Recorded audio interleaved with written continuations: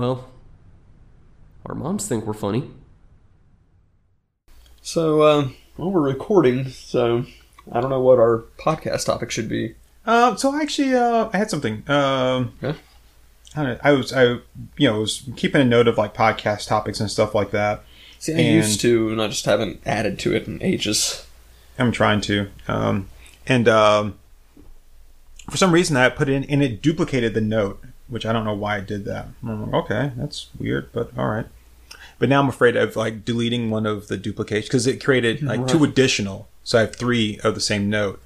And I'm like, I don't want to delete it because it's like an ongoing like thread. Right. Or, so if I did that, it might decide, oh yeah, I'm going to go ahead and delete them all because you don't want this, right? Anyway, so we were talking about, or we kind of talked, there's a couple of different things we're going to talk about. And I think we've got a lot of superhero topics that we need to discuss, that we've been trying to discuss. Yeah. And so I was going to say, we've got one that we're working on right now to talk about in the future, which is a superhero versus matches with the Aliens, the Aliens movie Aliens, and then the Predator movie Aliens. Sorry, I'm all over the place this morning. But because as we talked about, and we'll mention again when we actually do the podcast, is that Batman has teamed up, or not teamed up, but he's fought the Predator, and I think 3 different times, 3 different like miniseries. He's fought Alien, Superman's fought the Predator, and he's fought the Alien as well.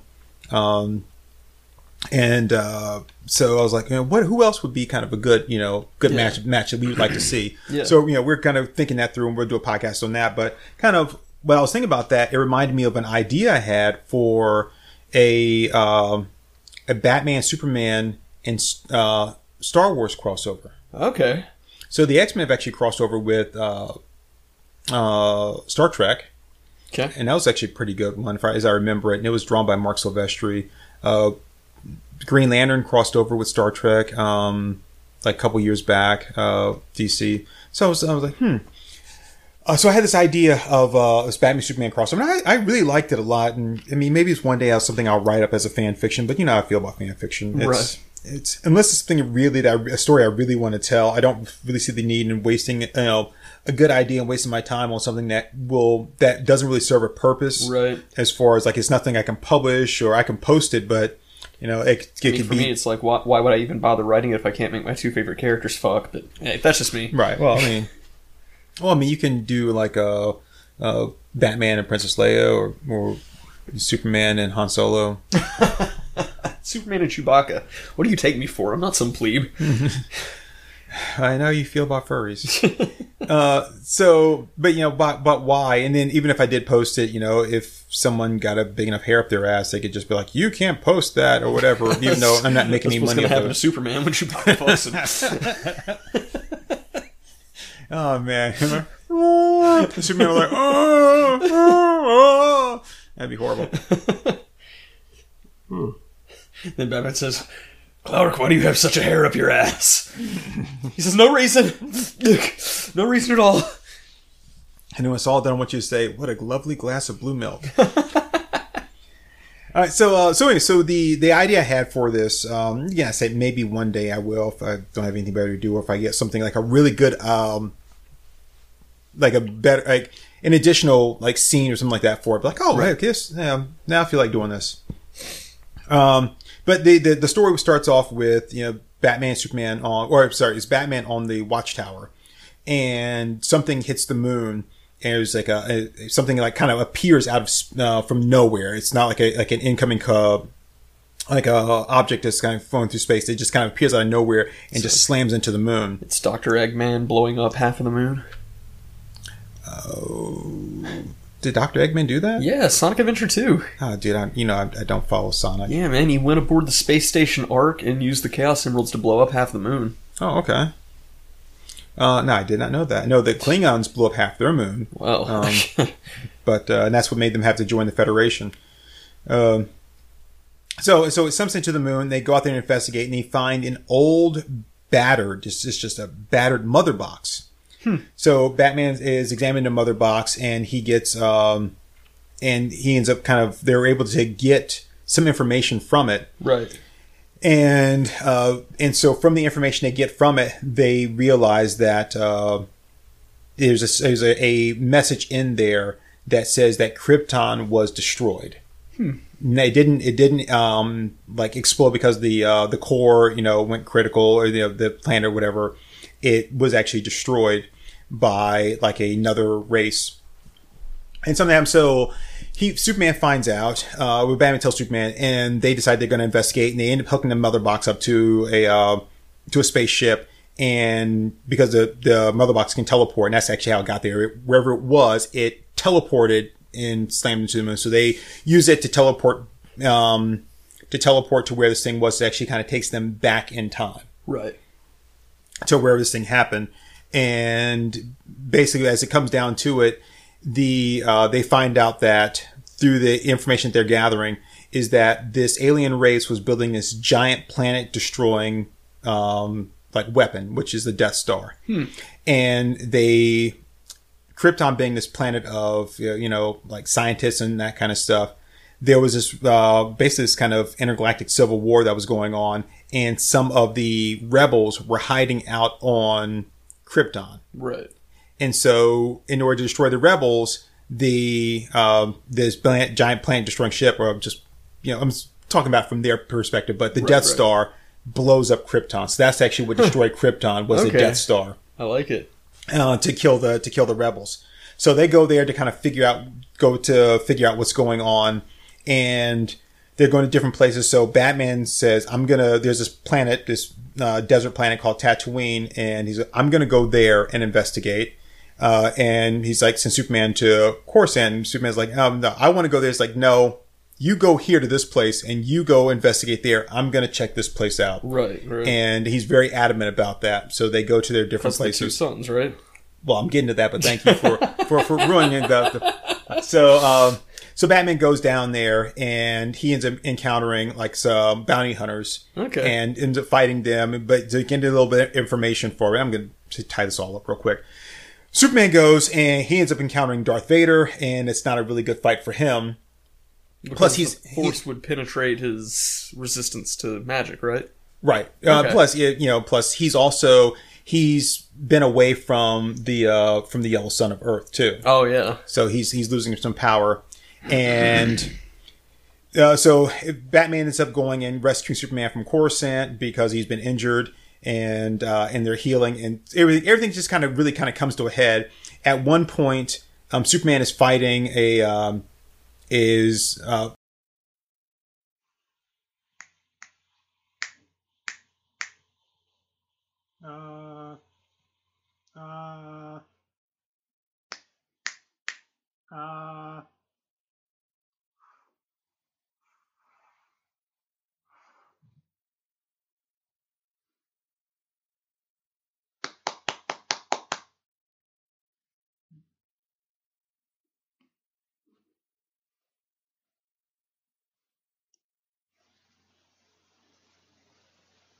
Correction. Batman, not Superman.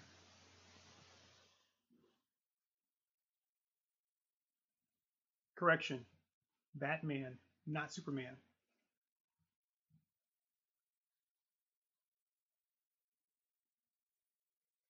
Correction. Batman, not Superman. Correction. Batman, not Superman. Correction. Batman, not Superman.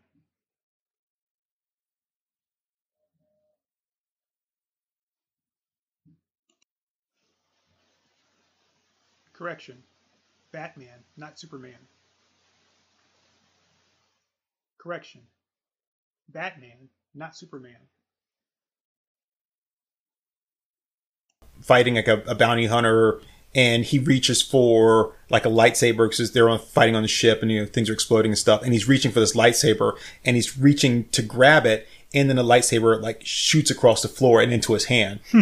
And there's this whole thing because Batman knows a little bit about what's going on here that he hasn't really told Superman, because when he was doing his whole like journeying around the world, like learning what he could about all different things. Right. That he went in like these like mountains and like the Himalayas or whatever. There was this being that some people had kind of worshipped, almost like a monk or like the Dalai Lama kind of thing. And it was rumored that this person came from beyond the stars. Right. Right. And so what it is that there was a Jedi that had kind of either lost his way or something, ended up traveling to Earth and landed there and basically taught people the way of the Jedi and the Force. Yeah. And so Batman learned from either one of those people, and it could have technically been this guy, but, you know, he says it's supposed to be centuries ago that this happened. Right. Right. Or that he knows, like, their fighting techniques. He knows about that and the whole spiritualism and mysticism of that. Right. So when Batman is... so he's familiar with that, and that's also one of the reasons why he wanted to go to Tatooine as opposed to, go to Coruscant. And as he's reaching for this, there's this like, he knows the way of the Force, and so he kind of summons the lightsaber to his hand. But the ship is also like explosions and it's rocking back and forth. Right. So when that happens, the ship kind of tilts and jumps, and it could just be that it just slid into his hand. So it's Right, kind of right. leaving it ambiguous there. But you get Batman with a lightsaber fighting, kind of like we saw in the Bat and Sun video with him versus Vader. Yeah, superpowered beatdown. Right. So, so when he gets Superman, they get him on the ship, and at one point, because Superman is hurt, he takes him. They fly back over to Tatooine, and he puts him in this kind of an observation deck area, and they open the shields up and basically just bathe Superman in the twin suns of Tatooine, which is why he didn't want him to go there, Right, because he'd be right. so powerful, and it would be too much power really that he's not used to controlling. Right. But because he's hurt and because of everything that's going on, Batman's like, he exposed him to that, and it heals Superman and just makes him just mad on powerful. Yeah. So that he takes on Vader.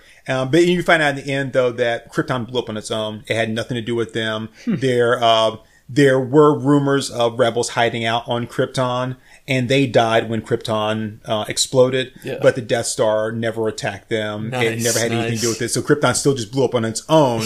And they kind of find out what happened. That's really what they came there for, was to find out who was really responsible, if there was someone else responsible, and there wasn't. And then they leave, but they get this whole Star Wars adventure with bounty hunters and stormtroopers and Darth Vader. Nice. And then Superman with with the power of the twin suns of Tatooine. Yeah, I like it. So I thought that'd be a really cool story. Yeah, that would be fun. No one's paying me to write this, and I didn't really have anything else to go up on except for this kind of like premise of that. And I was like, that'd be kind of awesome. Yeah. It's not non-canon story and just toss it out there. Yeah. So, so that leads me into, superheroes, and so in this case, we're talking about, Star Wars, comic books and all that. Mm-hmm. And it's leading me to this discussion that you and I kind of talked about having, about Martin Scorsese and his comment that he made about superhero movies. Okay, that's the one we're talking about. Yeah. And then recently, Jodie Foster also made a comment about that. Yeah. And Should we give an introduction? should we? We're like 11 minutes in. You know who we are, people. Yeah, you know us. You know what this friggin' podcast is called. Grow Yeah. up. Okay, there's the introduction. Yeah, that's the introduction? Yeah. Should we be formal and pretend like we're professionals? No. We're halfway through. I don't think 11 minutes is halfway through. Yeah. 11 is half of 60. Fuck you. I told you, man, you cannot use the Terrence Howard math book to learn math. Use a 11, get you home by 7. Oh, That was the last episode of The Office. what? Kevin is one of the guys in accounting, and he's just dumb as a post. And so, like, in the very last episode, they wind up firing him. So they bring in a new accountant in the last episode, and she, like, comes in, she's like, guys, I keep seeing this weird symbol on all of your accounting paperwork. And they're like, yeah, that's a K11. And then she's like, what? And he's like, that's a number that Kevin made up anytime there was a discrepancy in his paperwork. Anytime there was a mess up in the math, he would just put down a K11 and put the correct sum down. And he always said, use a K11, get you home by 7. So, Wow, so their accounting is all messed up. oh yeah, it's great because like you spend like all 9 seasons wondering why they never fire Kevin, and so they fire him in the last episode, and everyone's like, you can't do that. And he's like, give me one good reason why not. And everybody raises their hands, and he's like, no, I mean, give me one good reason based off of his merits as an employee. And everybody lowers their hands. He's like, okay, this is why we're firing Kevin.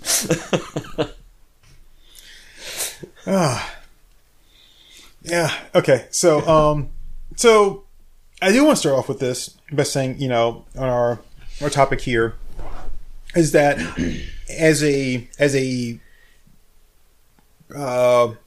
lover of movies, as a lover of movies, and I am quite the fan of Jodie Foster and of Martin Scorsese. Yeah. And I'm going to get into like all the merits of Martin Scorsese in a minute. Yeah, I thought he was great on Cheers. I think we're thinking about a different guy. Charlton Heston? What? What? Do we need to start this over again? No, I'm just... You're like leavening this whole podcast. I'm just saying random shit. You're usually quicker on your feet than this to just realize that I'm being a jackass. I'm sorry, I thought we were doing a serious podcast this time. I didn't know we were doing a jackass podcast. So, no, but seriously, everything I do is a jackass podcast. Oh God! See, this is exactly why I'm studying Wicca, right? Because I'm going to find Charles Schultz's grave. I'm going to use my Wiccan powers to bring him back to life, and I'm going to have a true partner and everything. You'll just keep pulling the football out from under you. It's fine. At least it'll be funny. Okay, I'm sorry. I can't watch Dan Gardace anymore. I thought this was going to be so much better than it is, but this is absolutely horrible. We've been watching this for like 20 minutes, and boy, that cigar looks like he's got a roach hanging out of his mouth. Yeah. And like, there's nothing happening. I realize this is the first episode, but there's nothing happening. It's pretty slow paced. Yeah. I do like the art style though. Yeah, it's old school, like, you know, anime. All right, yeah, I'll give it like 2 episodes. Two episodes, and then I'm done. And the perspectives on these shots are like, everything's like it's a wonky. It is low budget. But yeah, so Martin Scorsese. Okay, so I have a lot of respect for Martin Scorsese as a filmmaker, as a film lover. I have a lot of respect for him. Mm-hmm. So I just want to make that clear, like, you know, off the bat. And, Before we just go off on him. well, that's the thing, I'm not going to go off on him. I will. So let's go ahead and just get into this part. Scorsese is one of these guys who is a filmmaker through and through. Mm-hmm. You know, if you go back and watch that Steven Spielberg documentary, and they talks about him and Spielberg and Lucas and De Palma and all of them, you know, kind of all just being pals and buddies and stuff. Yeah. But if you go back to like Scorsese's stuff, he's made some movies that are not that great.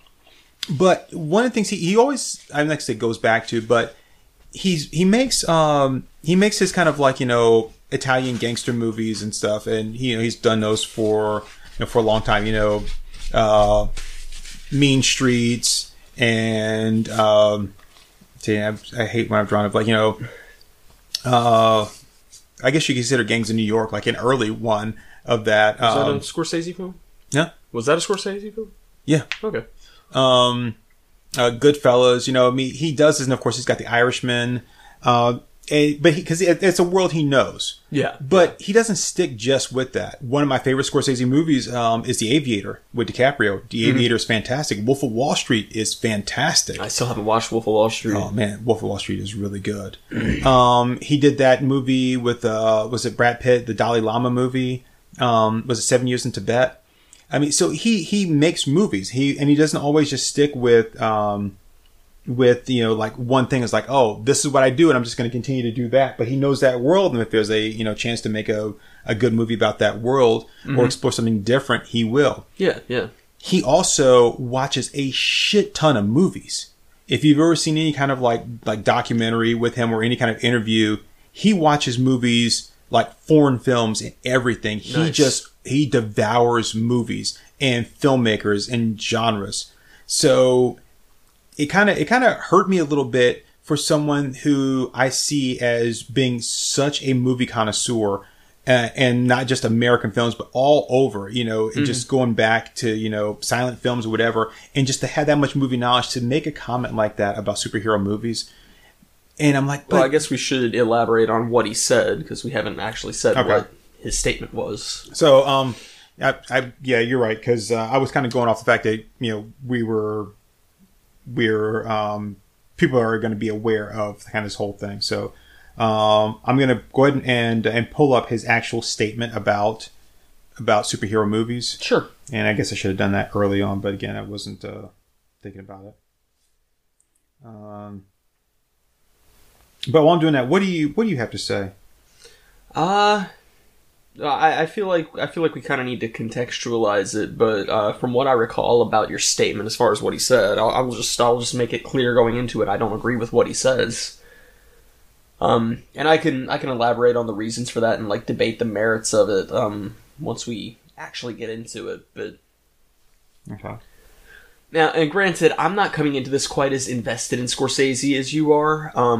I haven't seen as many of his films. I understand, based off of his reputation, that he is a very competent director. But I don't think this hit home quite as close to me as it did to you. Because essentially what my reaction was to just go, no, that's bullshit. And that was pretty much the end of it for me, you know?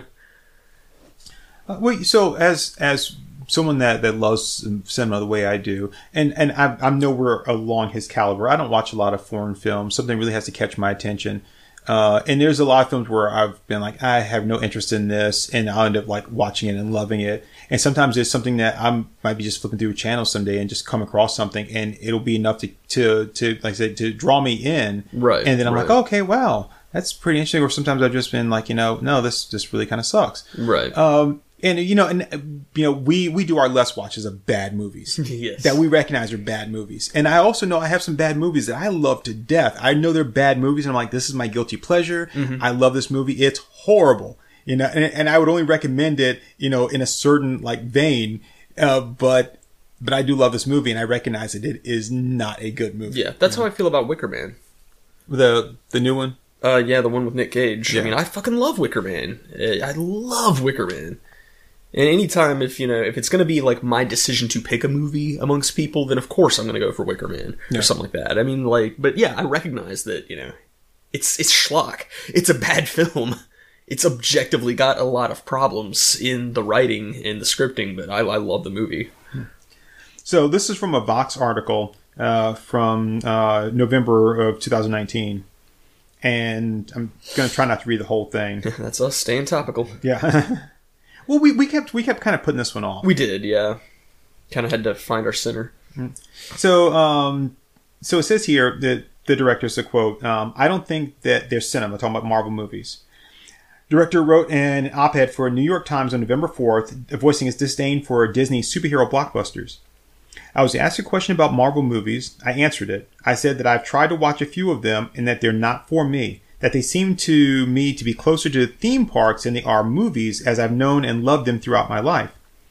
The New York Times piece was Scorsese expanding upon an interview with Empire in October, where he first commented on Marvel. The director of The Irishman, as well as critically heralded classics like Taxi Driver and Goodfellas, ignited a discussion about Marvel movies that have seen other famed directors criticize them. Francis Ford Coppola, for instance, called the franchise despicable. I like Coppola, but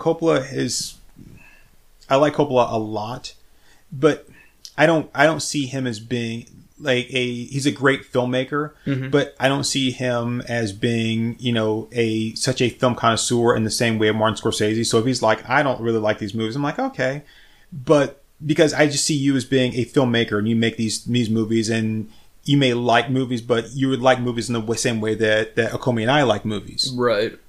I treat Martin Scorsese differently because of how he's like, movies are my life. Right. I don't just like them, I just absorb them. Right. So Coppola's comments and everything don't faze me one way or the other. So he's like the food critic from Ratatouille. I don't like food. I love food.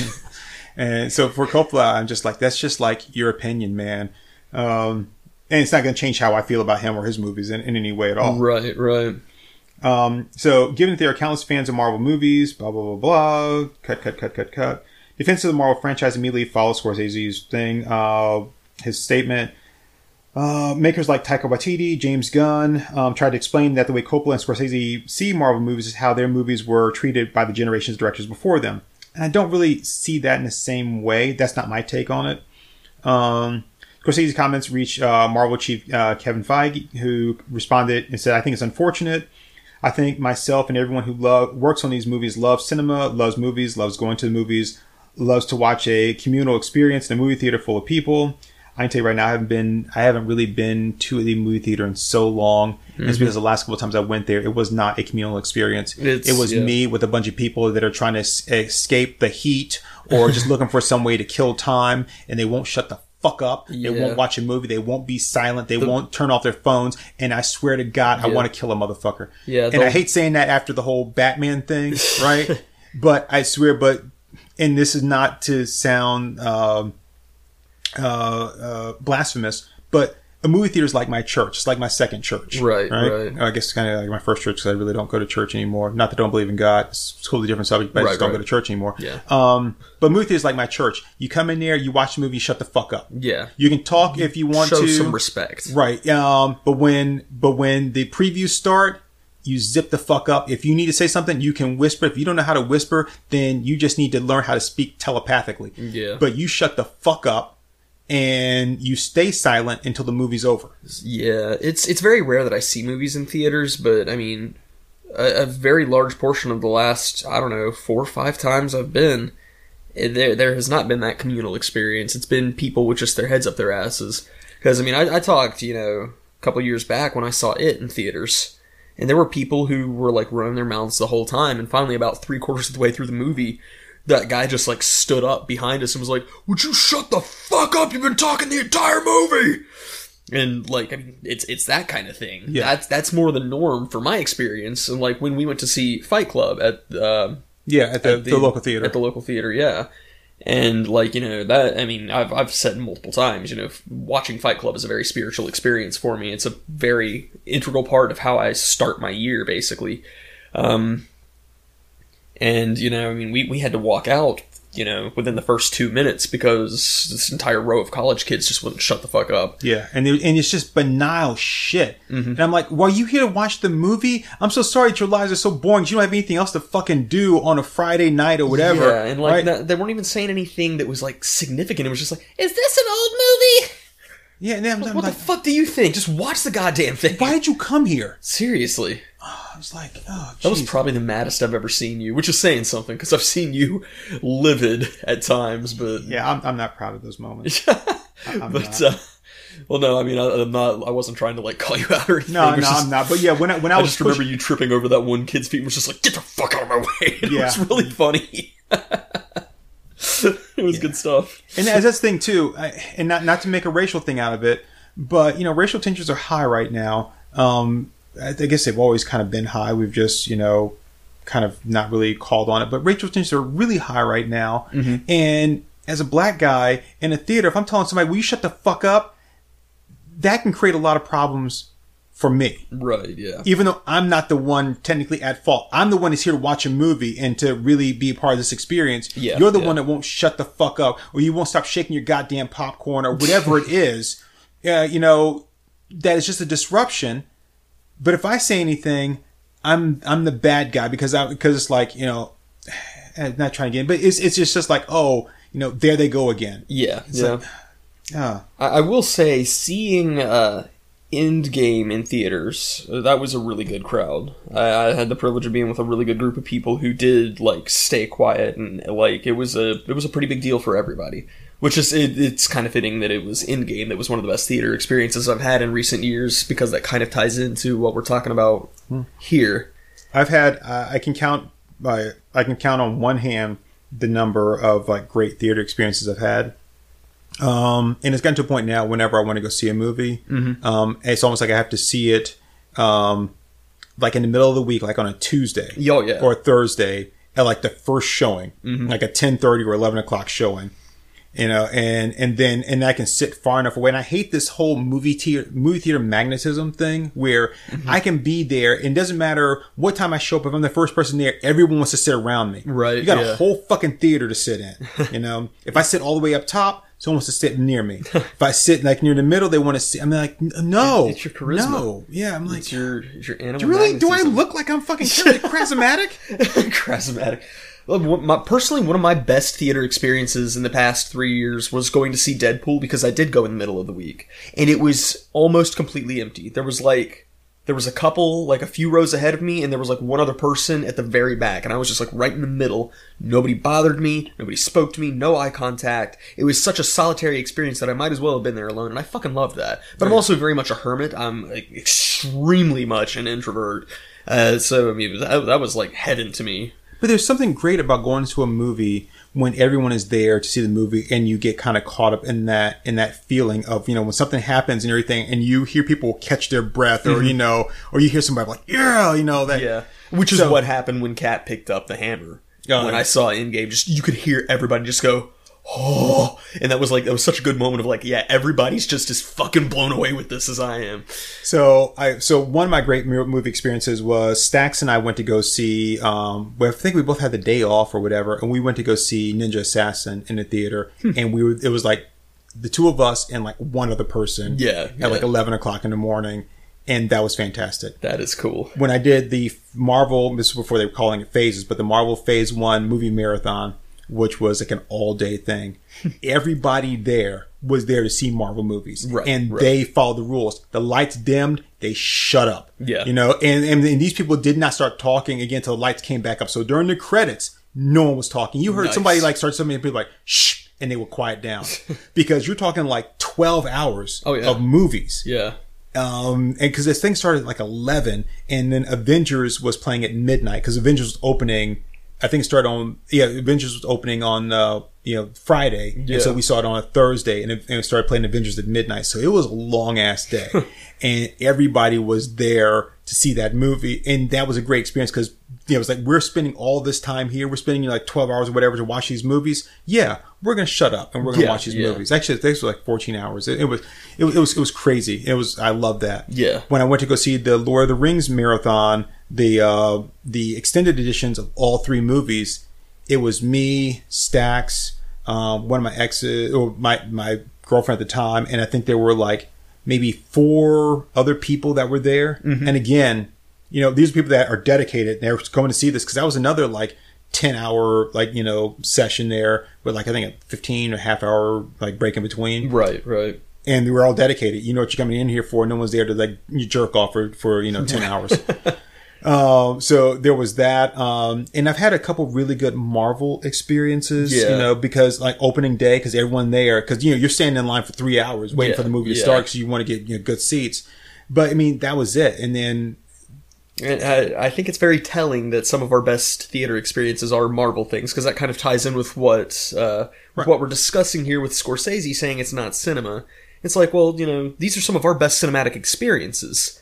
We're actually dealing with a crowd who fucking respects the movie, and you just don't get that. Right. And so if you want to go all the way back, it was that episode, or I think 2-parter on Behind the Bastards, where they were talking about like movies and Edison and all that, and how when movies were first coming about, and when kind of the whole making of movies moved over to the West Coast because of the hold they had on the East Coast, and like who can make movies and who can't. Right. There were communities of immigrants that were making movies for immigrants. They were making movies for their people. Right. And the theaters were flooded with these people that were watching movies that represented, not just them as a people, but their culture and, their interests. Mm-hmm.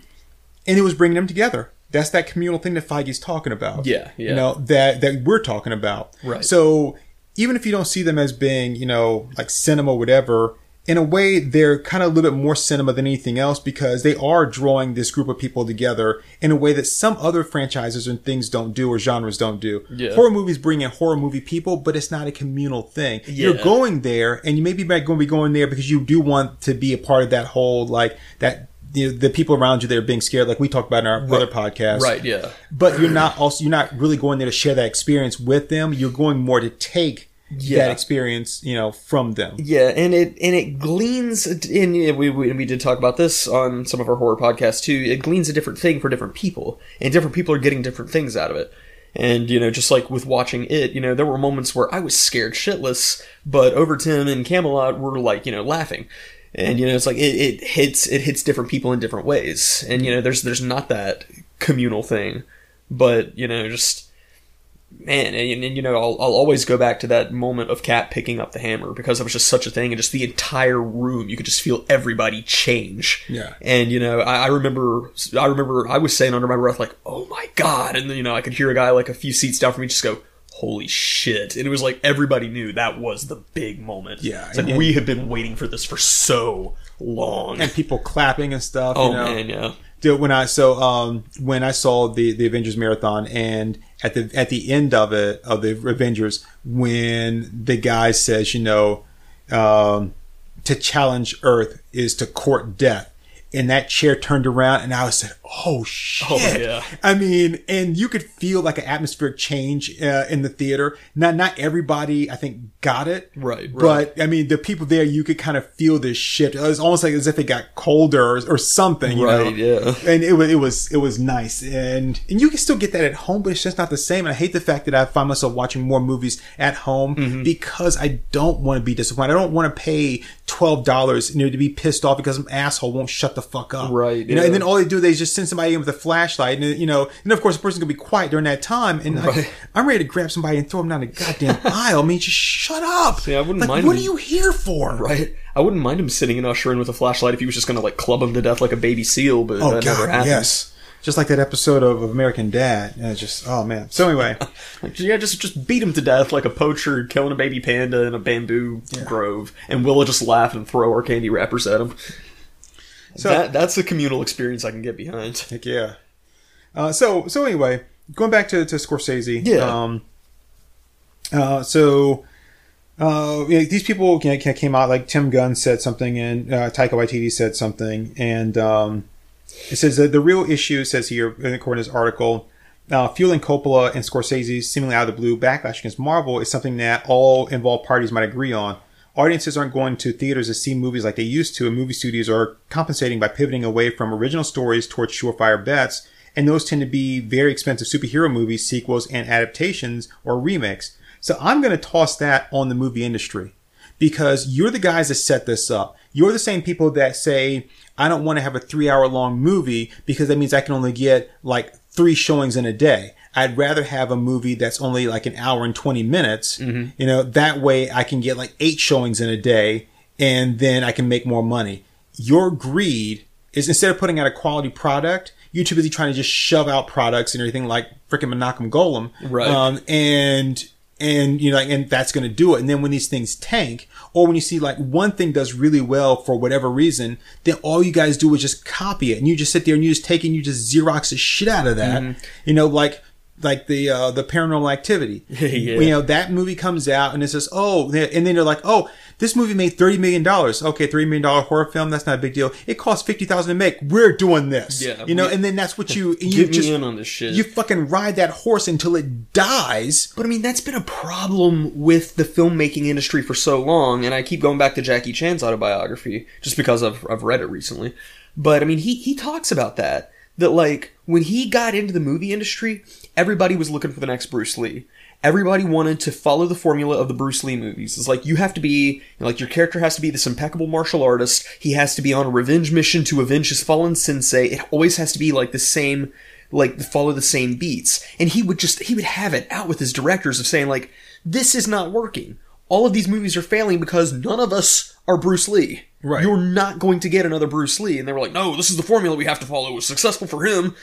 And it was, you know, there was that turning point where Jackie Chan was like, no, I want to play a bumbling oaf. I'm a comedian. I'm here to entertain. Let me do a funny character who just goofs up every once in a while. Right. And that's when things started turning around for him. It's like, Let me show these things actually hurt when you Yeah. punch somebody or miss, and like, this hurts. yeah, it's like, you know, I want to fail. I want to be a character who's flawed. And, you know, one of the biggest turnaround points for Jackie Chan's career was when he did Drunken Master. Yeah. And, you know, that's a historical figure in China. Was this traveling doctor who would go around and he would use the Drunken Master technique to defend himself, but he would go around like helping sick people. And there'd been like tons of movies about this guy, but they were all very reverent and very carefully handled to show, yes, this guy was like a really respected figure. And Jackie Chan's approach to it was like, no, I want to show him as this douchebag teenager who just doesn't take anything seriously. I want him to be a flawed character. And everybody was like, whoa, whoa, whoa. You shouldn't do that with this guy. This is a guy we don't do that way, you know? And he did it. And it wound up taking off and people loved it. And that's, that was when people started kind of changing their view on things. But yeah, you're talking about the Bruce Lee clones, and you see that when you go back and you look at martial arts movies, from after Bruce Lee's death. You've got Bruce Lee with a L.I. Bruce That's my favorite. Yeah, Bruce Lee with L.E.I. whatever. Then you've got people like Bronson Lee. They're just changing people's names. They're all trying to capitalize on it. And then you have so many movies from that time, like The True Story of Bruce Lee with a guy that looks vaguely like him if you squint and threw some shit in your other eye. Right? It's a Chinese guy with a bowl cut, so Right. And then there's always like, Bruce Lee returns from the grave, or Bruce Lee faked his death to find out. And there's like all these movies about Bruce Lee or somehow involving the him. Chinese gods. Right. We're trying to figure out whatever. And there's a shit ton of them. Oh, yeah. Or people that are just like, it's like, oh, it's Bruce Lee. And, some people just aren't discerning enough to be like, that's not how you spelled his name. Or, back then it's like, oh, I need something with Bruce Lee in it. You didn't have like videotape or whatever. He's always like, oh, here's a movie or whatever. It's just, they're just capitalizing on it. And Hollywood does that so much, and they don't find out what it is that makes something good. And why this took off. Like, oh, at the time, this was something new, something refreshing that people hadn't seen, or, there was a need for this. This wasn't being fulfilled, and audiences were craving it. And sometimes audiences don't know what they need until you give it to them, and they're like, oh yes, I was missing this. I couldn't put my finger on it, but this is it. Yeah. And now I'm just being inundated with it, and like, I don't need it. It's like, right. It's like when the doctor says, oh, hey, you know what? You need a little bit more vitamin D. And so you start taking vitamin D, and then you start taking way too much. Like, whoa. You just need a little bit. Right. You got that now. Now tone it down. Yeah. Because, you know what happens when you overdose on vitamin D. You just become Icarus. What? Yeah. He flew too close to the sun, so he overdosed on vitamin D. Ah, gotcha. Okay. Okay, but it's interesting you were bringing up this need thing, because I just saved a quote from Alan Moore yesterday, which you know me. Well, hold on. So before we get into that, let's take a break. Yeah, let's do it. Yeah. I was going to try to do it after I finish Scorsese's whole thing, but I don't think I think we're going to end up tackling this thing piecemeal. So we'll take a break now. And we're you actually start 42 minutes in. This may be a two-parter. Well, yeah. Please don't forget we jerked off for like the first 10 minutes too. Yeah, well. Yeah. Anyway, so yeah, it probably would be a two-part. That's cool. All right. So break time. Excelsior, true believers. There's a new podcast called In the Gutter, starring yours truly, Wallcrawler 1. And Turk 182 from the podcast Our Moms Think We're Funny. In the Gutters will explore all of comicdom, from the depths of the Atlantean oceans all the way to the up and aways of the expanses of the multiverses. We'll sleep, eat, and full bleed from the local comic shops to the grave for you here on In the Gutters. Please join us for our premiere podcast found on Apple Podcasts, Google Podcasts, Anchor FM, Spotify, and CastBox. Also, expect X-Men in Claremont. Lots of X-Men in Claremont.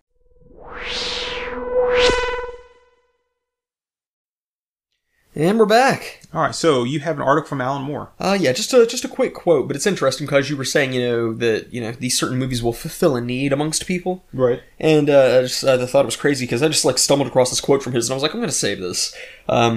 It's not the job of the artist to give the audience what the audience wants. If the audience knew what they needed, then they wouldn't be the audience; they would be the artists. It is the job of the artists to give the audience what they need. Now, I don't know if that's an actual quote from Alan Moore, because you know the internet. Right. But it certainly sounds... Alan Moore. Right, and you know Alan Moore. But it certainly sounds like something he would say. But, I think that's very fitting, that it's like, no, we're not here to give people what they want. We're here to fulfill a need. Right. And, and just like something with Paranormal Activity, it's not that people were just like, hey, I like found footage now. And it's like, no, that wasn't it. It was that it met some kind of primal thing to say, no, this kind of shit is scary. And you can't just say, well, I'm going to copy that now. It's like, you're not going, there's no situation in cinema when you're going to be the guy who tells the same joke but louder. Right. That's just not how that works. And that's why it always fails to do that kind of stuff. The thing with that is, they don't even look at it and say, oh, what is it? It's like, how much did this cost? How much money can we make off of it? And then they just bombard, and they don't really put any true heart in it. It's like, okay. And what really kind of kills me with some of that stuff is that when they know for a fact that they're putting out a bad product, and they do it anyway because they say, hey, we're at least going to make $2 million off of this. Right. Yeah, but is it worth it? Is it worth it to put out a bad product just because you're making a little bit of money when you could put a little bit more into this and make $4 million? Yeah, but that's too much work. Right. Yeah, that's too much work. I'm just going to settle for what I have here. But you're doing this to yourself. You're crippling yourself. Yeah. I mean, because like you were talking about, giving someone what they need. When you go to the doctor, what you want is to hear that everything's okay. Yeah, it's like, and you don't want to hear bad news. But the doctor's job is to give you bad news if bad news exists. I mean, right, oh, hey, guess what? It's like you're not going to go to the doctor and hear, oh, you know what? You need to eat more donuts. It'll make you lose 100 pounds and it'll make your cock bigger. I mean, that's just not how it works. Right. It's like, no, it's like they're going to tell you, like, oh, by the way, you've got some serious problems with your heart. And it's like, that's not what I wanted to hear. Yeah, well, that's the truth. I'm not here to tell you what you want to hear. Right, yeah. If that's the case, then we could have done so over the phone. Right. I mean, but the thing is, like, what you need is you want to be healthy, you want to live a longer life, and that means you're going to have to be told the truth and you have to make some changes. If you're not willing to do that, then you can just keep your ass at home and leave me alone. Yeah. Or you can just send me a check just out of the blue just to be like, hey, I sent a check to my doctor, for the next 6 months, so I'm going to be healthy. Like, no, that's not how that works. Yeah. And, we've talked about that with, like, so many of the movies that we like. They are movies that, like, challenge you, and they challenge the way you look at the world. Right. And, something like Clockwork Orange, that raises a lot of, like, questions about morality and about free will. And, something like Fight Club, I mean, obviously, I mean, that just, And we talk about Fight Club a lot, and I know people are probably sick of us talking about it, but as you were saying before, is that, you watch it once a year, but every time you watch it, though, you take away something different from it. Yeah. And even depending on where you are in your life, that movie is gonna affect you differently. Yeah, very much so. I can watch Captain America: The First Avenger over and over again, and it doesn't matter how many times I see it, I'm still going to come away with it feeling the same way. Right. Right. But that movie's not designed for that. And there's other movies too where I can watch. I mean, hell, I can watch Blazing Saddles over and over again. Young Frankenstein. Those are comedies, obviously, but those movies are not going to. They don't challenge me in any way. Right. And even if I look at a drama, there's a lot of dramas that I like. Like I love, even though I haven't seen it in a while. Love Michael Clayton. Of course, it's got Tilda Swinton in it, but it has George Clooney in it, who I also love. Oh yeah, George Clooney's the shit. He's incredible in that movie. But I never walk away from that movie feeling any different about myself. Right. It's a great movie, but that doesn't challenge me. There are challenge movies, like you say, that that bring something different. Yeah, I mean, I feel like Baby Driver doesn't really challenge me. It hasn't really like made me kind of rethink the way I tackle the world. But I love Baby Driver. It has changed your driving skills. It has. It made you a little bit more aggressive. I power slide a lot now. And I wish you wouldn't do so much driving with the headlights off, but. I mean, I understand you're working through something. I mean, it that only really happens when I'm listening to Hocus Pocus by Focus, but or Egyptian reggae. So getting back to this thing, so Scorsese, he kind of triggered this reaction, and it became let's say a mild hornet's nest for him. Like everything started buzzing, but they didn't attack anybody. They just buzzed for a while, and then everything just settled back down. Hey there, Mister. So anyway, Scorsese says, so you might ask, what's my problem? Why not just let superhero films and other franchise films be? The reason is simple. In many places around this country and around the world, franchise films are now your primary choice if you want to see something on the big screen. And they say he's not wrong. There's franchise films and blah, blah, blah.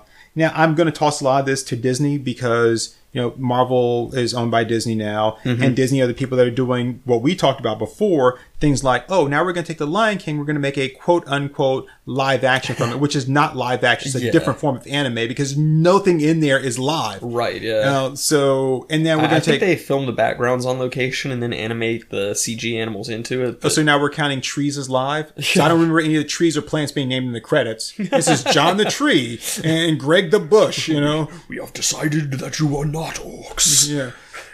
So yeah, that doesn't count as live. At least the Jungle Book had one live human actor in it. Yeah. To my knowledge, he was not CGI unless Jon Favreau lied to me. And he's done that before. He looked at Bill Murray the bear and was like, "Are you an angel?" And it's like, we were in the bar. He's like, no, don't worry, man. I'll pick up the tab. And then, you know, 2 drinks later, I was like, hey, where's Jon Favreau? It's like, oh, he left. And I was like, you motherfucker. Oh, good stuff. So I mean, I'm just... I guess my question here is, what does Martin Scorsese consider cinema? Because, I mean, I'm just... I just, like, once you started reading his quote, because, you know, his statement is, it's not cinema. But then, you know, Merriam-Webster says, you know, cinema is, it's either a motion picture, it's a motion picture theater, it is the film industry, or it is the art or technique of making motion pictures. So, just by, like, the literal definition here, just the baseline dictionary definition, yeah, no, I mean, Marvel movies meet all of that criteria. So unless he's saying it's not art, which is a completely objective statement, I don't really get what he's trying to push here. And to say it's not art, I think it is dismissive. Yeah, I mean, and oh man, we've talked about that a lot too, because, you know, I'm very critical of, like, DeviantArt and websites like that. Yeah, you like, are. You know, I as critical as I am of that, I'm not going to say that it's not art. It's just not to my taste. Which, to be fair, that is what, you know, that's kind of how he patched that over. Is to say that, you know, oh, it's not to my taste, but at the same time, you really can't say that it's not cinema when by every single definition of the word, it is cinema. It's a movie made with art and techniques from the film industry that you go to a movie theater to see. I mean, that's what it is. And, you know, for me, for superhero movies, and I noticed there's a guy that runs the D&D campaign that I'm in, and he says, you know, I'm going to see every superhero movie that comes out there, whether it looks good to me or not, because I want to support superhero movies because I like them. I mean, I like that. I like the fact you're doing it. And it's kind of like, you know, if you don't support it, it's going to go away. I'm like, that's true, but I don't want to support movies like Venom. I don't want to support Morbius because Morbius looks like garbage to me. And I love Jared Leto. I wish he could find a nice like superhero franchise. Not that he needs it. He doesn't need it at all. Right. But because I'm a superhero fan, I like superhero movies, and he's a great actor and a great musician. I want to mix those worlds together. I mean, I want to bring him in on that. I want to see Jared Leto in something pretty awesome. Jim and the Holograms. Yeah, well, no, because, I mean, since he sings, he can't be a member of the Misfits, and he can't be a member of Jim. He could just be Jim. You're thinking of a different Jim. No. You're thinking of J.I.M. J.I.M. Holograms. So I want to make that movie. Just Jim from The Office. So I want that for him, but it does but we don't need it. I mean, I don't need it. He doesn't need it. Right. Yeah. And I'm still gonna like Jared Leto, you know, for the work that he does. And even if he just continued to do like some like little small roles, like, you know, like he did in Fight Club and other things, like Panic Room and stuff. Yeah. When he got sorry. I'm just gonna put it out there. If you haven't seen Panic Room yet, you know, me telling you Jared Leto gets killed is not gonna ruin the movie because it's not really about him anyway. But when he got killed in Panic Room, I was like, damn, I barely even got any good Jared Leto time. Right. You know, and he's kind of cool looking with his cornrows. He is really able to like vary up his physical appearance. But, you know, we talked about this with the Joker, and we've talked about the Joker on the podcast a couple times. You know, not everything needs to be a superhero movie, and I think a lot of times they're just deciding, oh, this is going to be a superhero movie without asking, does it really need to be? Right. And, you know, I know they've made the statement, oh, the Joker is not a comic book movie, it's not a superhero movie, but it's like, but you're trying to shoehorn it into the DC universe regardless. Right. And you called it the Joker, you're making it the Joker. Yeah, he's, like, you know, so you made the conscientious decision to call it the Joker, to give him that name, to set it in Gotham, to make the Wayne family central characters to it. So yes, it is a comic book movie, whether you want to pretend that it's not. Right. So it's like, you know, if you had just made it, you know, the adventures of, like, Creepo the fuckboy who becomes an evil clown, that's fine. Then it would be one of my top 10 favorite films, but it's just you're trying to force it into something that it really doesn't need to be. While at the same time saying it's not, and right. keep it away. It's like, I want to put it out there, and I want to pull it, I want to pull it back. Right. It's like, yeah, I know you're saying never, but all I'm hearing is now. Right. It's like... So going back to that, you know, yeah, I don't, you know, this guy says, you know, I'm going to support them all because I don't want people. I don't think things to go back to where we're not getting any superhero movies, or when we do, it's such a lackluster thing. Right. And as a comic book fan, I've waited a long time to see some real, genuine superhero movies on the screen. Yeah. As opposed to what we were getting before, which were things like the Incredible Hulk TV series, Trial of the Incredible Hulk, which is just really bad. And even when I tried to watch that, and it's like, oh, it's got Matt Murdock in it. It's like, yeah, but his Daredevil was not the, and it's like, oh, here's the one with Thor, and it's like, it doesn't even look like Thor. He doesn't act like Thor. You big green ogre or whatever it was he kept calling him. He's like, that's stuff. And then when we did get like some of them on a big screen, or when they tried to make some like the really bad 80s Captain America movie, bad Fantastic Four movie, the good-hearted Dolph Lundgren Punisher movie, and then the bad Punisher Warzone movie. I mean, I don't think superhero movies really got good until like Batman, the Tim Burton Batman. But even then, you had some really bad ones that followed that up. Oh yeah, well, like horrible. Everything after Batman, because like I didn't like Batman Returns. Batman Returns is shite. That was a slog to get through, which sucked because it was like, oh yeah, you got Danny DeVito as the Penguin. I mean, I love me some Danny DeVito, and it's like I went into that with such high hopes. And was like, oh, this sucks. Oh, God, and I haven't seen like Batman and Robin or what Batman Forever. After? Yeah, Batman Forever. I haven't seen those since I was like 5. But like part of that was because it's like I just don't know if I can do that to myself, No, like I don't want to see George Clooney's bat nipples and like just like subject myself to that. And George Clooney, the guy who's called the man who destroyed the Batman franchise. Honestly, if you were going to make a Batman 5, if Batman 4 was successful, you could make a Batman 5. I wouldn't want to see it because like 2, 3, and 4 were not good. And it had nothing to do with George Clooney. He was a pretty good Bruce Wayne. Oh yeah, no, I love Clooney. I think he's a good Batman. It's just like the costume design is what killed that. There were so many things wrong. I could tear those movies apart. Just I could shred them. They're so bad. And I know some people really like it. A lot of people really like Batman Returns. And I'm just like, I don't see it. But then a lot of people like Venom, and I'm like, I'm not picking on Wallcrawler because Wallcrawler is our bro. Big shout out to Wallcrawler. And he's a big fan of the channel. He and I, we're working on our podcast. In the gutters, and kind of seeing where that's going to go. Mm-hmm. And he's a fan of that movie, and I'm not. And I'm just like, and I like I said, it kills me. So anyway, Camelot's a fan of the movie too. Yeah, but there's a couple things about the movie I like. It's not like I hated every second of it, but I mean, yeah, it's not a good movie. I guess you could say there were portions that I liked, but I couldn't like them enough to really enjoy them. Oh compared to everything else. No, like the only other time I intend to watch the movie is so we can do our Let's Watch of it. Yeah, that's it. I'll never like go out of my way to go, you know what? I feel like watching Venom today. And I'm going to say this kind of loosely when I say I feel sorry for Tom Hardy, because I don't really feel sorry for Tom Hardy. He's still doing fine on his own. It's not like he doesn't need our sympathy. Right. Not at all. But I do feel sorry for him. They put so much work in it and to like invest so much into the character only to have it turn out the way it did and him be just as disappointed with it. But anyway, so I will interrupt you here really quickly because Tom Hardy is like the big draw. Like I said, of the few things that I do like about the movie, and I've seen other people talk about this, so it's not just me like coming up with this. I'm not trying to take credit for that, but I like the fact that Tom Hardy's character that Eddie brought, he just looks like shit the entire movie. Yeah.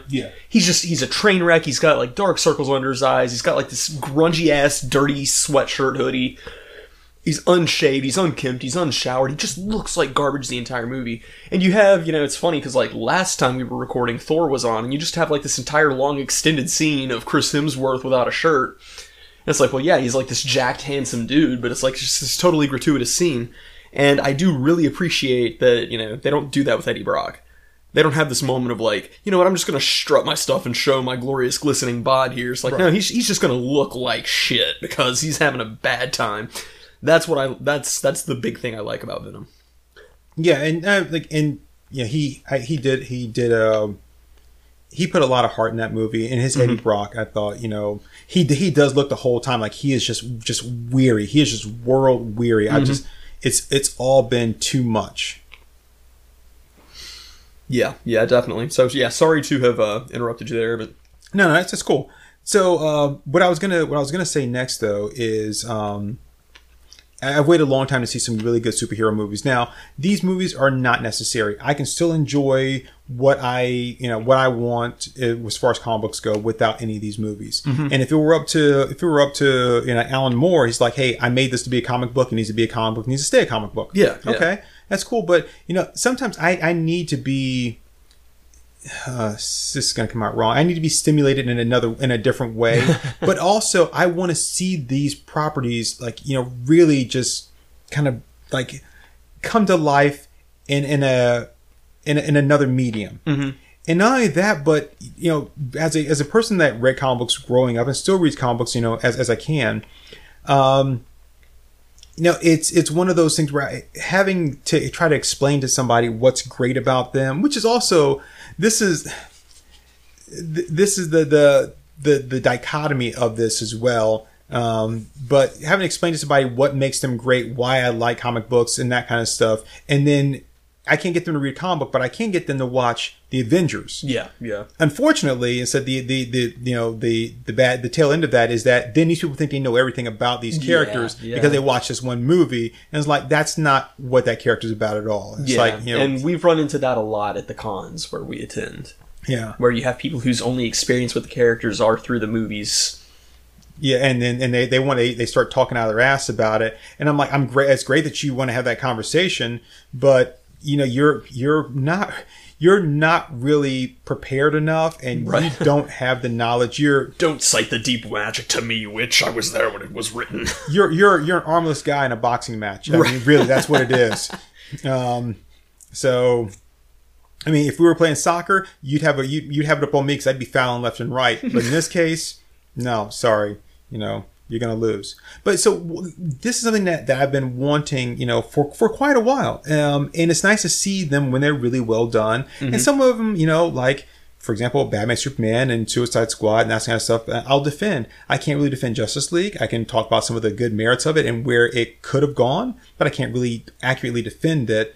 I can just talk about, where it was supposed to be headed and that kind of stuff. And even then I can't really definitively do that because I don't know the true story. I'm just getting all the same snippets and rumors that everyone else is. Right. But I can with, Batman, Superman and with, the Watchmen movie and all that kind of stuff. So, so to look at the movies as they are, let's talk about the what people like to call the kind of the Marvel method. Mm-hmm. So with that you have, with that you have the whole thing, and Roberts brought this up to me, and once he kind of brought it to my attention, I looked at it, and it does bother me some. I understand why it's done that way. It does bother me, but and I wish there was something else that could be done, but unfortunately, it's I don't think you really can properly do it. And I'm going to tell you what it is in just a minute. I'm holding you all in suspense here, keeping you, holding you hostage while I just expound my great, quote unquote, great wisdom. I don't think there's a better way to really do it. But one of the things he says, like, he enjoys them for what they are, but he can't really get invested in them in the same way that you and I can. Mm-hmm. Because most of these movies, almost all of them, is like the hero fights a dark version of themselves. So in Iron Man, he ends up fighting Warmonger, which is just an evil version of Iron Man. Ant-Man fights Yellow Jacket, it's just a dark version of Ant-Man. Right. Hulk fights Abomination. Captain America fights the Red Skull. I think Thor's the only one that's slightly different, but even still, he's fighting Loki kind of in the end, who isn't really a evil version of him because they don't have the same power set. But for the most part, that's what you're seeing. You're seeing them fighting an evil version of themselves. You don't get that with the Christopher Nolan Batman movies in the sense, or I guess you kind of do with the first one because he fights Ra's al Ghul. Right. Even though the whole time you don't really know that's who your main villain is, who is kind of like a dark version of himself. Right. But part of that is if I'm using all this time in the first movie to, and you don't get that in Spider-Man either. But if I'm spending all this time here to establish the origin of the main character, I don't have the necessary time to also establish the origin of the villain. So if I explain to you how the hero works, and then I say, here's a person who is like the hero, only a twisted version of them, then you get that. Right. But if I have to create a hero, so if I wanted to put, let's say, the Red Skull against Ant-Man, I've got to explain how the Red Skull came to be, how his powers work and all that. I can't do all that in the same amount of time. Right. Yeah. So I get that. I don't like it now that I've pointed out. You're probably going to see this so often now. It's like, oh, you're right. It is the same thing. Even with the Black Widow movie that's coming out, right? What are you saying? Black Widow is fighting other people from the Red Room, and then possibly Taskmaster, the person that trained him, who I hope isn't a woman. But what are they? They're evil versions of the Black Widow. Yeah. So, yeah, you see that. But then if you get that second movie, though, that's when you should see something a little bit different. Whiplash is a little bit different than Iron Man. And then in Iron Man 3, we get a completely different view of Iron Man, which I like. I know it was a little bit different. I'm talking about the Mandarin. I'm talking about the fact that Tony barely wears a suit and all that kind of stuff, right? I love like the exploration of Tony's character in Iron Man 3. You get something a little bit different in Thor, Thor the Dark World, and in Thor Ragnarok. I love Ragnarok. And even in Ant-Man 2, you get something completely different as well. You get Ghost, who is not like them at all. Right. You know, loosely tied in because of the quantum realm and all that, but it's not like them at all. Right. I've specifically avoided talking about Captain America because, at least Captain America Captain America Winter Soldier and Civil War, because when you get to like Iron Man and you get to Iron Man 2, right? You're seeing something. With Iron Man 2, with Iron Man you see this development of a character, which is here's a guy that makes weapons, right? And he's really good at making weapons. That's what he likes to do. Well, yeah, like he likes to make money. He likes to make money, and making weapons makes him money. Then he finds out that the weapons that he's making are being used against innocent people. He doesn't really technically give a shit about that. Right. What he ends up giving a shit about is that, those weapons that were being used to hurt innocent people are also being used against him. Right. And that's when he realizes, oh, hey, in a sense, I am almost an innocent person like them, but also, how dare this thing come back? I made you. You're not supposed to hurt me. I should be immune to all this. I made the weapons. I should not be, I should be just, off the table as far as being able to be hurt by them. And he's not. Right. And then he kind of puts himself in that, like, oh, these weapons I created, are capable of hurting me too. And look at all the suffering I've caused in the world. Right. It is kind of I will say that it is kind of a rushed, like character flip for him to be like, oh, after being in prison for, like a month, now, I'm so easy to, so quick to change my ways. And now I want to save people instead of hurting them. Yeah, it does happen kind of quickly. And yes, I know he's got, his relationship with Jensen and all that, but there already had to have been something inside of him that wanted to turn or recognize that. Right. And this was just the kind of thing that pushed him over the edge. And I'm going to mention here which is kind of a slight deviation, but it's to kind of help make my point, which is, if you watch the Avatar: The Last Airbender cartoon, right, in season 2, they go to Ba Sing Se.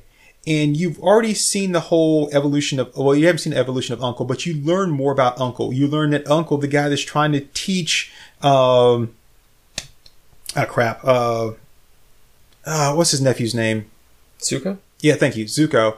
He's trying to teach Zuko, like, not to follow in this, to stop trying to hunt the Avatar and all that stuff. And it keeps being brought back up to him. You're the guy that laid siege to Ba Sing Se for like 10 years. Right. And then you stopped. And what made him stop was when his son was killed. And then he went and took a look back and was like, wait a minute, this whole war is bullshit. We never should have been fighting this war at all. And he's like, and the only way I can stop it really is to get Zuko and show him that this war doesn't need to be fought and that your father is a bad guy. Right. And you have this one scene, because it's something that he works with Zuko on throughout the entire first season, just trying to talk him through it. You've got the one episode in season 1 where it's Uncle and Iroh and Katara. Mm-hmm. And she doesn't know who he is, but he knows who she is. And he makes no attempts to escape, to capture her or whatever. And he just talks to her, and so you really get an idea of his character and kind of what he's about and where he's coming from. And he works on Zuko. And then in season 2, you've got that moment where Zuko has that fever dream where he's struggling with doing what his father wants him to do and being the good person that Uncle's trying to teach him to be. Right. And he struggles with that. And then he wins. In the end, he comes out and he's a good person. Right, yeah. But he's not. He switches back very soon afterwards back to being the Zuko that's following his father's orders. It's not until he in season, I think it's either later in season 2 or in season 3, where his sister comes into play and he really realizes that, oh, no, this is all wrong. One, she's knucking futs. Mm-hmm. She is so crazy. And this is what power does to people. And this is what Uncle's been telling me about. Right. But it takes him a while to make that change. And we do see that change happen way too quickly in Tony Stark without already having something in him that says, you shouldn't be this person. Now, we do have Pepper, and we do see she has a little bit of influence on him, but we don't really see where he's really taking her to heart. I would say enough to really fully accept that his change in the cave, right? But anyway, so you've got that arc. He's a guy that makes weapons, is happy making weapons, spending money, not being accountable for anything, not taking anything seriously, betting any chick that I can, and, just whatever I want to do, I do. Right. Then he goes to the cave, he comes out, and even then he's like, hey, I survived. And he's like, oh, hey, you know what? I want to make a better version of this suit. This was a new idea I had. This is kind of awesome. And he doesn't really say it, for maybe something for weapons, but he does say, hey, let's keep this off the main servers. Right. Maybe I might want to do something with this. I don't know what. It's not until he sees that, oh, wait a minute.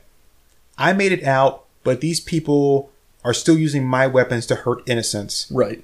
And yes, I'm making money off of it, but I could convince myself that these weapons were only being used to hurt the bad people. But now the bad people have them and use them to hurt innocents. Mm-hmm. And that's kind of my fault because I made it. Now, granted, you made it and it's being used for all the wrong purposes. I mean, I could kill somebody with a sheet of paper, right? And you'd be like, oh, wait a minute, they never should have sold that paper. Well, no, I used that in the wrong way. Right. But in this case, you're making a weapon, and a weapon is only really designed to do one thing. Right, yeah. Which is kill. So, yeah, I mean, they're using it in the way it was designed to be used. They're just not using it, for the purposes you want them to. Mm-hmm. And that's what you're upset about. And so, so he kind of does this whole thing and he becomes Iron Man. Okay, great. Then the second one, he's still Iron Man. He's still just playing Iron Man. He doesn't really have a purpose. He doesn't have, I'm playing Iron Man and I'm privatizing world peace, but I'm still Tony Stark at the end of the day. I'm still doing all the shit that I did before and all that. You move into Thor, right? And Thor's whole thing is all about, being responsible. All Thor wants to be is king. He wants to rule. And, Odin says, you don't even know what it means to rule. Right. Only thing you think that ruling is just means that now I can go to war whenever I want to. I can start fights, and this is what I like to do. Yeah. And then he teaches him some humility, and then from that he realizes that I don't want to be king. Yeah. Because being a king comes with more responsibility than I'm really ready for. Mm-hmm. I don't want that. I do like to fight, but now also know that I can channel my fighting spirit and my drive into fighting a good fight, fighting a better fight. Right. Right. And that's really kind of his whole interest in Midgard is that, Asgard and the 9 realms, I'm keeping them safe as far as that goes, but here's a place here that now is going to warrant a lot more attention. And by protecting Midgard, mm-hmm. Not only can I get some really nice Natalie Portman and some Kat Denning, maybe, destroy her. Yeah. Oh man, Kat Denning. But God, she is legendary. But not only that, and I really am building to something. I really am. But knowing that now this world has been opened up to more, mm-hmm. I can do what I like to do, which is fight. But I can fight for a good cause. Yeah. And so there's that. And like I said, you kind of see these things here.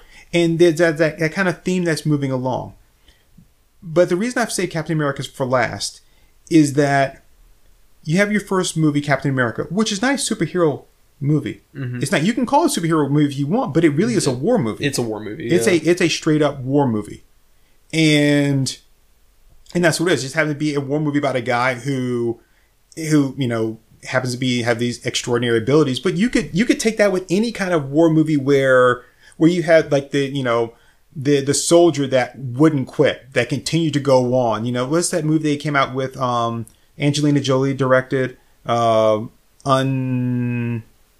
Crap, I can't think of the one. This is a true story about the guy that was like, he was like an Olympic athlete, and then he went to the war, and he was a POW, and then Unbreakable? Yeah, no, not Breakable. That's the unless it was the same title as the Shyamalan book. Yeah, but anyway, I'm pretty sure it was the same title. Right. Either that or his is Unbroken. It might be Unbroken. But anyway, whatever. You guys look it up. The POW guy. I mean, that's a good movie. Right. So here's a guy. He's an ordinary guy. He's not a superhero, but you take his story and you match it up with Captain America.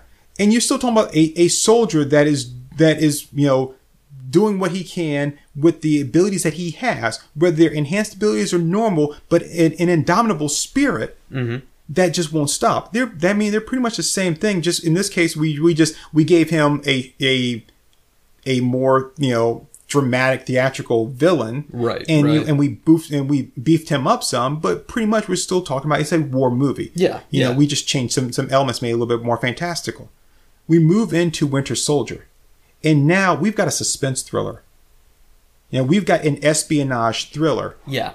With some superhero type elements in it. But again, he doesn't call Iron Man. He doesn't call like Thor. Well, Thor's off-world, but he doesn't ask for help from any of these people. It stays in-house, with people that are just like him. Falcon, who's the guy that's got like, a special suit or whatever, which again, it's really just a special suit.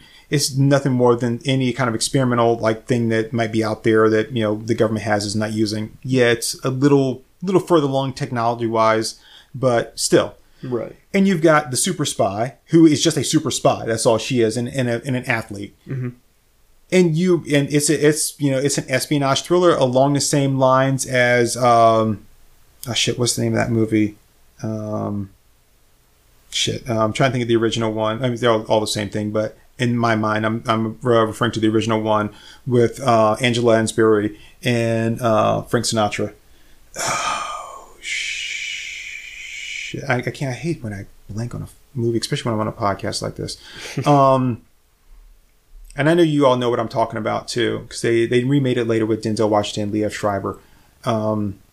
Manchurian Candidate. Oh, yeah. Right. So, I mean, you're looking at, this is kind of the equivalent of like the Manchurian Candidate, or any of those other spy movies, those espionage thrillers. That's what Winter Soldier is. It's an espionage thriller. Yeah. And it's like, oh, guess what? There's corruption deep in the heart of the government. That's what every espionage thriller is. We need you to find this out, Jack Ryan, right. Where this come from. And that's what it is. It's superhero because it's Captain America. But the first one's a war movie. The second one is an espionage thriller.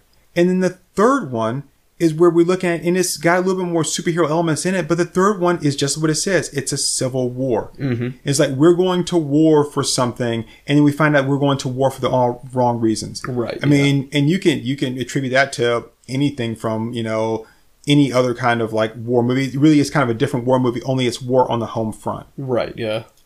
And it's wrapped in with all these other superhero movies, but these are not superhero movies.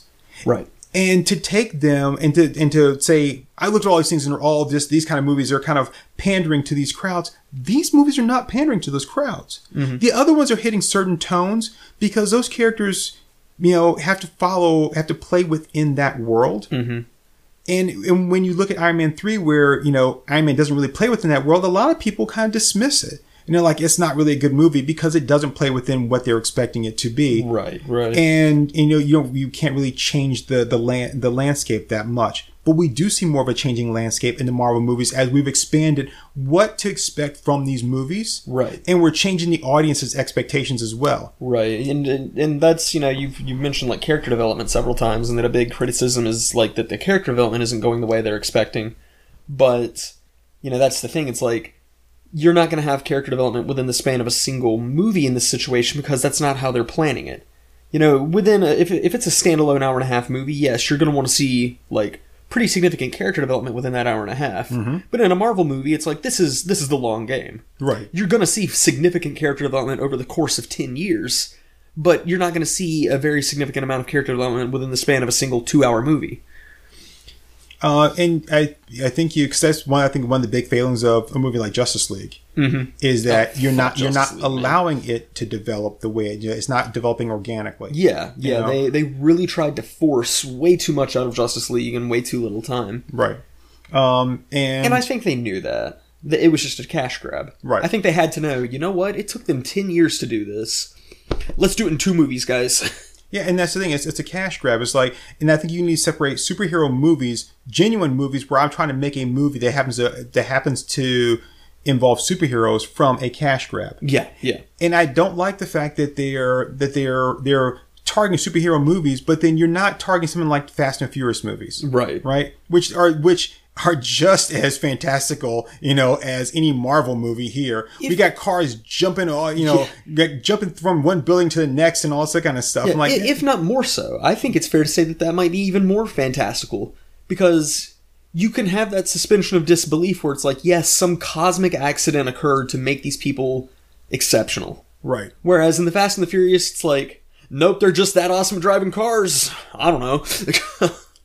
And Fell into a well and eyes go crossed. Mule kicks her in the head. They go uncrossed. I don't know what to tell you, Clark. right. I'm like, what? How's that work? And then, but I also didn't see that same kind of like dismissiveness being applied to like Star Wars. Mm-hmm. And if we look at and I'm just going to focus on the Marvel franchise here. If we look at the Marvel franchise and the movies there, we look at them and they have overall positive reviews from fans and critics. Say these are good movies. Yeah, they're fairly solid. Yeah, this one may not be this may not be that or whatever, but they're good. You can't say that among the Star Wars franchise from like the past like 10 or let's say 9 movies that have been made, right?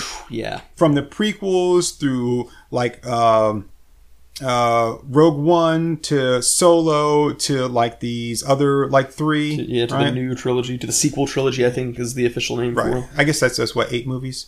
But I mean, I like Rogue One. And I appreciate the prequels. I will say that they're not great movies, but I appreciate them for a completely different reason than, most people would say they do. Are you an angel?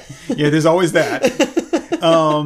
And then Solo is garbage, and I just can't. I have no interest in watching Rise of Skywalker because I hated the other 2 movies. Might be a racist. So. Yeah, no, I still haven't seen Rise of Skywalker, but I've heard a lot of people say it's really good, but then I've also seen some spoilers just like through memes, because that's what happens when you fly too close to the sun on the internet, and it's like just based off of those spoilers, it's like this sounds like it's gonna suck. Yeah, I mean the any kind of knowledge you want to learn on the internet is really kind of an Icarus story. Yeah, like it's like I don't want to get too close to it because I know what's going to happen.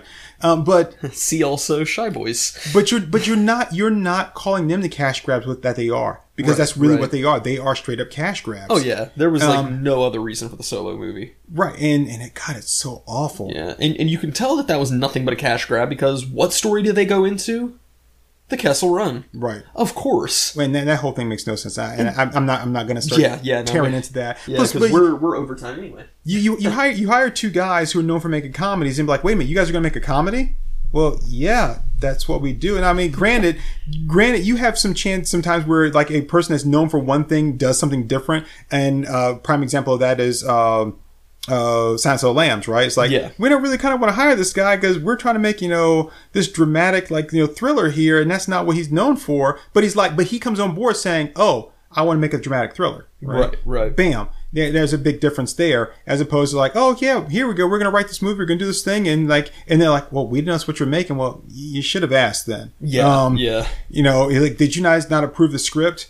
But anyway, so you're pinning a lot on these movies, but you're not looking at it objectively to be able to say, where's the heart in these movies? Where's the story? You're just looking at them and say, oh, okay, well, they're tagged with a superhero, tagline or headline, and then I'm just going to lump them all together. And you can't lump them all together. You have to treat them just like everything else. You have to take them just like Westerns back in the day. Not every Western is good, and I hated Westerns for the longest time. I was like, I don't want to watch a fucking Western. Because my mind of Westerns with these guys in like, you know, the chaps and the sequin shirts and everything is like, let's go kill some Indians. Let's go rope some, like they were boring. I'm like, that's not me. But one of the first movies I saw in the Western was The Long Riders, Walter Hill movie. Love The Long Riders. Now it's like the only thing is like, oh yeah, I don't like, Westerns except for The Long Riders. Right. Then I watched Young Guns 2 and Young Guns. Okay. I don't like it except for these three. Then I watched Tombstone. Tombstone's a shit. Love me some Tombstone, right?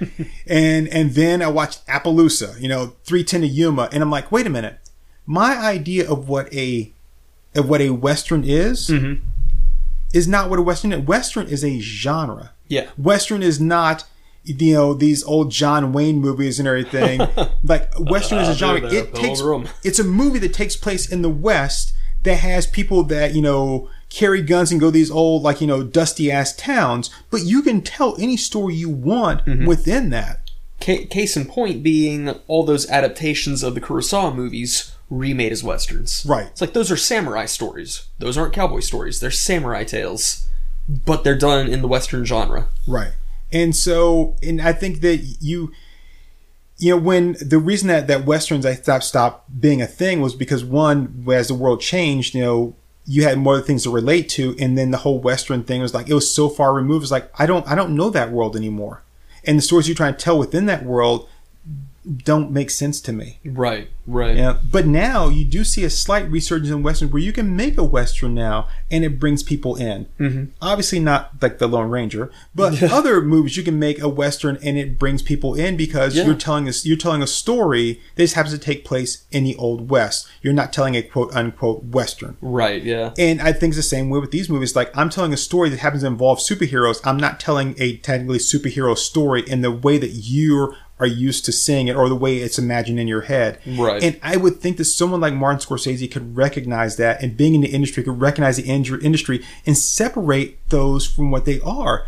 And I guess the fact that he isn't doing it or didn't do it or doesn't want to do it, that's kind of what hurts me the most about that comment. Yeah. It's not going to stop me from watching The Irishman. It's not going to stop me from watching any of his other movies or loving them or recommending them in any way. But it's like, knowing what I know about you, which is not to say I know him at all, right? But knowing what I know about you, I would expect more thought into that and looking at it as a whole, and then looking at all these things you classify as superhero movies and saying, I can separate this piece of shit from this movie, and I can also see how this movie is not the same as these others. And I'm not really, and to say they're pandering for something or whatever, because people keep predicting the superhero crash. Like, eventually there's going to be superhero fatigue. Not really. Because as long as you're making a good movie, there's not going to be a fatigue. Yes, some people will fall away, but those people were not the intended audience to begin with. Right. Those are the same people that we're having these debates and cons with that are saying like, oh, well, you know, this is what this character is about. No, it's not. You know shit about that character. Yeah. You know, I mean, I'm not going to come into your house and tell you that I know what fucking Twilight's about because, one, I don't, and two, I don't give a shit. Yeah. You know, but it's kind of like the whole thing. We've had so many debates with so many people on whether or not Jared Leto's a good Joker. And it's like, inevitably, these people who are arguing with us are not comic book readers. They're people who are saying, oh, it's Heath Ledger. I've never even heard people like compare him negatively to Mark Hamill's take on the Joker. It's always the Heath Ledger Joker. Right. It's like, why? Because that's your only other exposure to the Joker is Heath Ledger's take, which Heath Ledger did a very good take. He's not Joker Prime.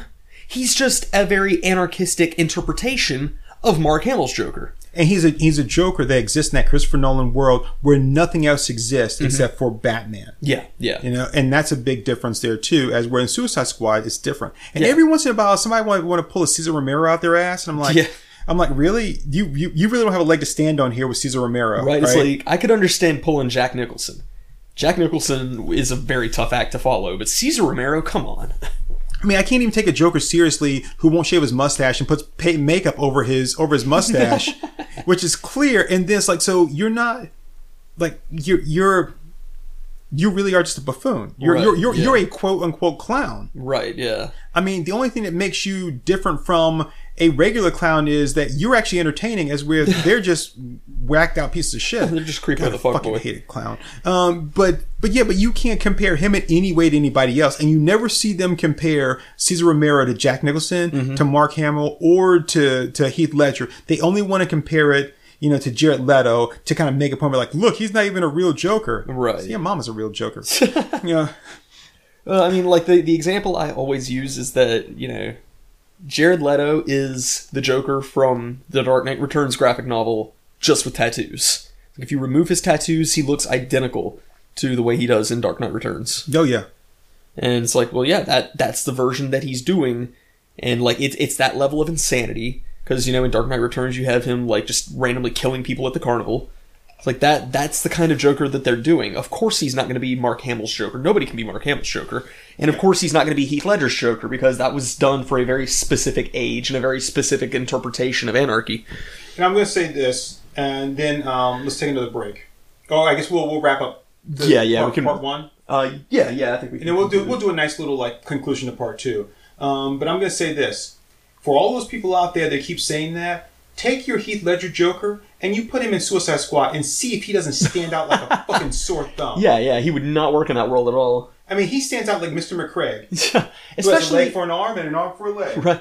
Especially the way that he would interact with Harley. Like, Heath Ledger's Joker is not a Joker designed to work with Harley. With any kind of Harley Quinn. There is no Harley Quinn that Heath Ledger's Joker could interact with in any capacity.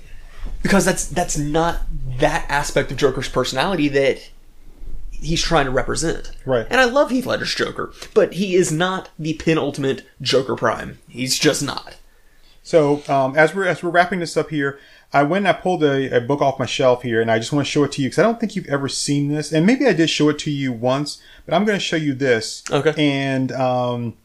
And just to kind of wrap this up before we move on to part two. So this is I know this is a really divisive book to bring up. People are like, what the fuck? You're going to use that to make your point with? But no, I'm not making my point with this book. I'm making my point with this image. Okay. So I'm looking at All-Star Batman and Robin by Frank Miller and Jim Lee. Mm-hmm. All right, and quiet down. All right. I like both of those names. So and I'd have to do a whole separate podcast about this book itself and what it is and its good points and its bad points and all that stuff. But what I'm pointing out to is issue 8. Look at this picture of the Joker there. Oh, the one on the right? Yeah. Yeah. He's got tattoos. He's got that big ass red dragon tattoo on his back. He's got that Ben Affleck back too. I mean, that's a pretty badass, scary picture of the Joker. That's a great picture. I love that. Right. So when you look at Jared Leto's Joker, it reminded me of this one here, which is a pretty terrifying Joker. Oh yeah. That's phenomenal. And so it's, you look at that and it's like, you're talking about a Joker for a different world. And I always saw his Joker saw Jared Leto's Joker as kind of more modeled after All-Star Batman and Robin, which some people say, well, that's your problem right there. But no, not to say that he followed his mannerisms, but just his look. His look was modeled after that, which in a sense is a pretty terrifying look. Yeah. All right. Yeah, I mean, just and we've talked about it on so many episodes now, but it's just like that, just they're all different takes. They're all showing different elements of the Joker's personality.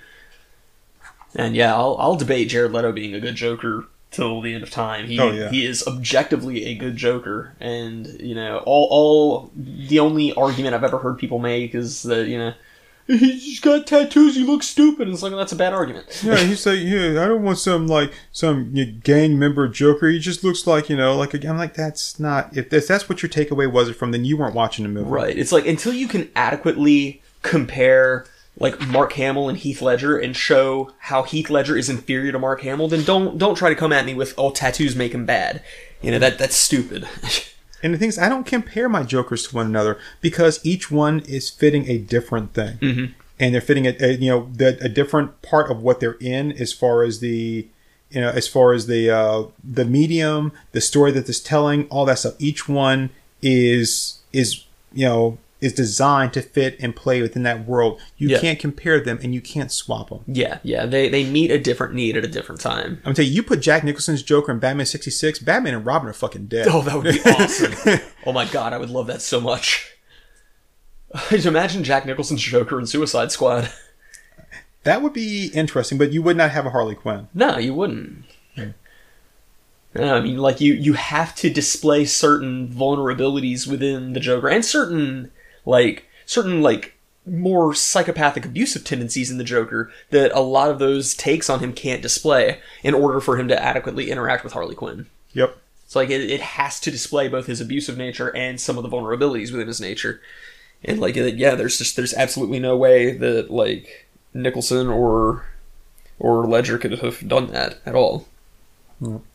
So we'll go ahead and we'll stop here, and we'll pick back up and kind of bring this thing to a conclusion. Because I mentioned Jodie Foster, so I don't want to just toss her name out there and then not talk about her. Right. Okay, so part 2 we will focus on Jodie Foster. In some fashion. Does she have a candle? I don't think so. I don't feel the same way about Jodie Foster that I feel about Gwyneth Paltrow. Even though I will say Jodie Foster is so adorably cute in Maverick with Bruce not Bruce Willis, with Mel Gibson, and James Garner. She is just she makes me smile. Her character in Maverick is so well done, and she's so adorable. Anyway, yeah, so hey, thanks for giving us a listen, people. I know that, like, you probably don't agree with everything we said, but... I doubt these people agree with much of what we say. They just listen to me like, oh my god, these guys are crazy. What are they going to say to piss me off today? But yeah, no, I think you did drive home a pretty good point that, this isn't like us saying that we, like, don't respect Scorsese. It's just saying that, we really don't think he's looking at superhero movies in the right way. And that he's trying to use, like, catch-all terminology for something that, like, is really just, like, grossly inaccurate to what Marvel has been doing with their films. And I think if you want to apply that kind of statement to them, I would have liked for him to say, some movies or the ones I've seen here. Yeah. But him say, I can't watch him, I've tried to watch him and they're all just bad. They're not this. I'm like, because I know Martin Scorsese sees some bad movies. I'm pretty sure that he's got some guilty pleasure movies on his shelf, that he's just like, yeah, this isn't great, but I do love it, and I probably feel bad about as a director, I probably should feel bad about liking it so much, but I do. And if you don't have that, then I don't think you're appreciating movies for what they can be. Like, you don't have to have a stick up your ass about movies. Every once in a while, you just need to look at like a schlocky Nick Cage film and just enjoy it for what it is. They don't have to all be like these quiet, let me adjust my monocle, pieces of art. You don't need that all the time. So. But yeah, no, we'll be back and we will discuss a little bit more in part 2. Thanks all. Later. To be continued. Did you hear when I